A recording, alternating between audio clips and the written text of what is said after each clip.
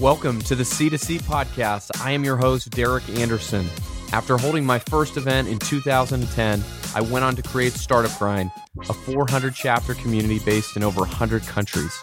Along the way, I discovered the greatest marketing tool of all time, your customers. Yet, I couldn't find anyone sharing how to build a community where people could experience your brand in person or at scale. On this show, we talk with the brightest minds and companies on the planet about how to build customer-to-customer marketing strategies and create in-person experiences for your brand and customers before your competitor does. Our next guest, Jen Dulski, has had a great career. She's worked in senior positions at Yahoo, Google, Change.org, and was previously the head of groups and community at Facebook. In addition to that, she founded Deal Maps, which was acquired by Google. She recently launched her new book, Purposeful, Are You a Manager or a Movement Starter?, which breaks down how to build a movement around your cause and community. In this interview, we talk about just that and her favorite example of people and brands that have created movements, how it applies to community professionals, and so much more. Take a listen.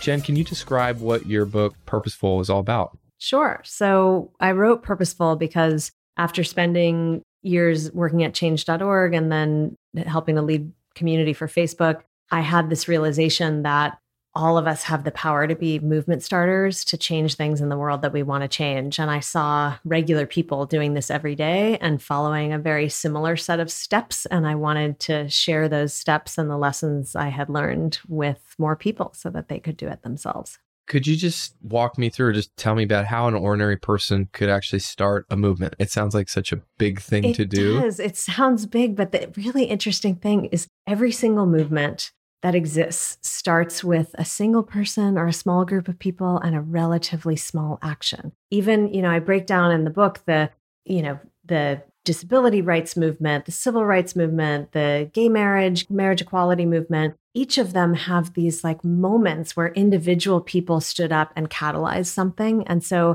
what I say is that the beginning of starting a movement is actually just garnering the courage to get started and take that first small action. It can be starting a petition, it can be starting a fundraiser, it can be starting a community, a group, even just emailing your friends. That initial step is the hardest part. Do you think you can you manufacture a movement? How much of it is just doing something and how much of it is right place, right time, luck? Certainly there's luck involved with everything in this world, but I think it is easier to manufacture a movement than people realize because the elements are the same. So what I walk through in the book is once you get the courage and take that small action, then you lay out a clearly articulated vision. You mobilize people, which is what community builders do all the time. And the key thing is knowing what you want your movement to achieve. If you can be clear about that and you know the people that you need to persuade, there are ways to do that. Now, it doesn't mean that every movement that gets started will be successful, and certainly not right away because movements take time. Sometimes they take decades, but getting something to build into a movement is doable by most people. This seems to be a huge trend of companies putting community at the center of their business. But why do you think it's happening now? Well, I think the world is longing for community. We are in a state where loneliness is a bigger problem than it's ever been. They now say loneliness is deadlier than obesity. It's equivalent to smoking 15 cigarettes a day. And so people long for that human connection and they can build it around almost anything. I have, at Facebook, I helped support tens of millions of community leaders and they built community around everything you can possibly imagine.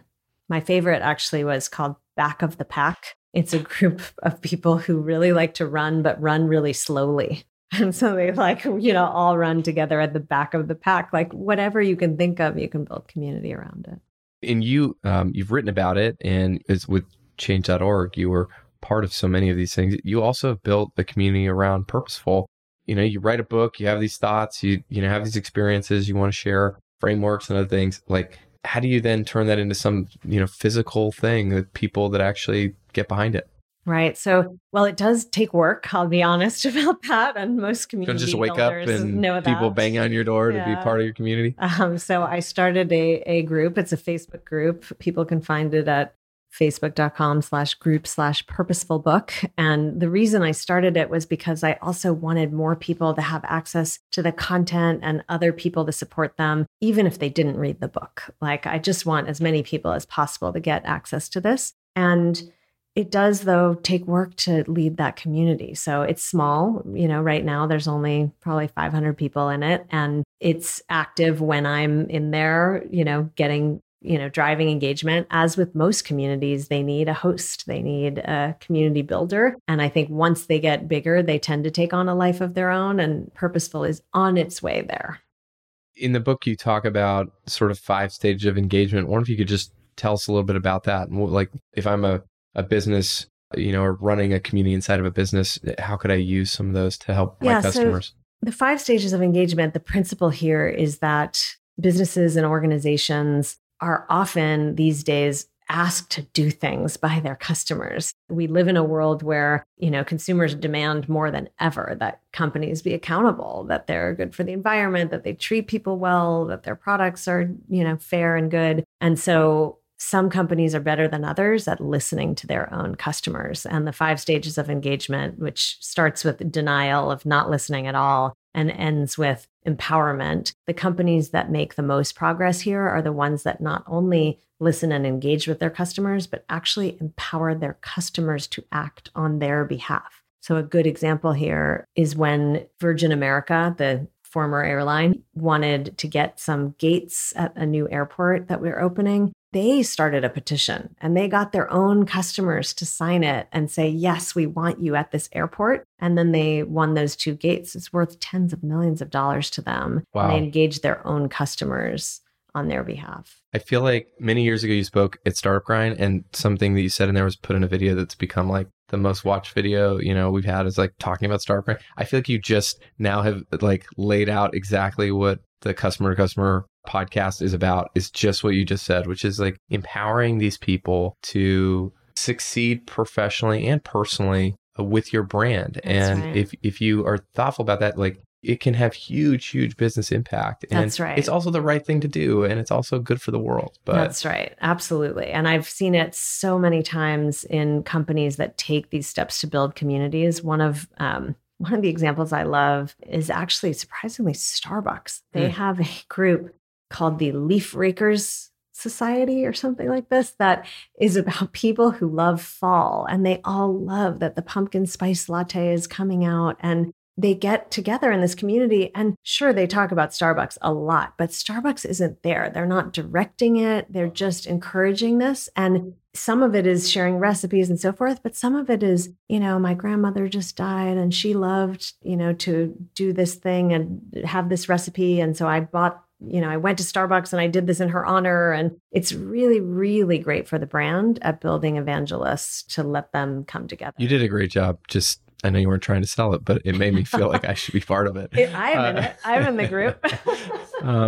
So, part of the art of building a community is really motivating the people behind it. And, it is an art of working with these people and helping these people. Like, how do I balance like pushing growth or wanting it to become a movement, and also just, like not pushing these people too hard? Yeah. The lesson I have here that has helped me the most comes from my time as a coxswain on the crew team. I don't know if people know what this is, but the person who sits in the back of the boat where people row. And many people think they just say stroke, stroke, but actually you strategize the race and you pace the team and you're like a coach in the boat to them. And coxswains use a technique that's called the Power 10, which is like the team's already rowing pretty hard as they can, but you can call 10 strokes where they're just going to go all out. And you have to think about how many times in a given race you can do that. And after experimenting with that a lot, I realized usually it's just 1 or 2, right? Like teams can't do 2, you just can't push them too hard. But if you do 0, you will lose, because to win and to really create something, and especially to create a movement, your community does have to be able to step up and push a little bit harder. So it's important to understand that pacing and, only call so many power 10s, if you will. You talk in the book about the power of data. And as a community builder, I'm constantly trying to, I'm doing it because I love it. And I'm doing it because I feel innately that's the right thing to do. But how should I or can I use data to really build value or to prove the value of what I'm actually doing? Yeah, I think it depends a little bit on, the business, if you will. But one of the things I look at, we did a lot of research at Facebook about the difference between a community and a meaningful community that really matters to people. And we found there are 3 factors that are highly related to meaningful community from the data side. One is what we call intentional time. So are people choosing to spend time there? They're not just coming across it in a feed, but they're coming to you to spend time in your community online. Sort of like direct traffic or something? Yeah, sure. Direct traffic would be a good indicator, or opening your app if you have an app, that kind of thing. The second is about engaged activity. So are they not just there, but are they commenting, posting, reacting to the content that's there in some way? And the third is about connection density. So, and this may not be as true for business, but if you want your community to be successful, it's more successful when people actually feel connections with each other. So different communities might measure that in different ways. It might be, are you friends? It might be, do you follow each other? So those are things I'd look at to measure if your community is successful as a community. And then for business metrics, you might look at other things. In terms of online versus in real life or customer to customer direct interactions, can you talk about the value that you've seen created offline versus you built some really amazing online communities? But have you seen online play or offline play a role in all of those, some of those?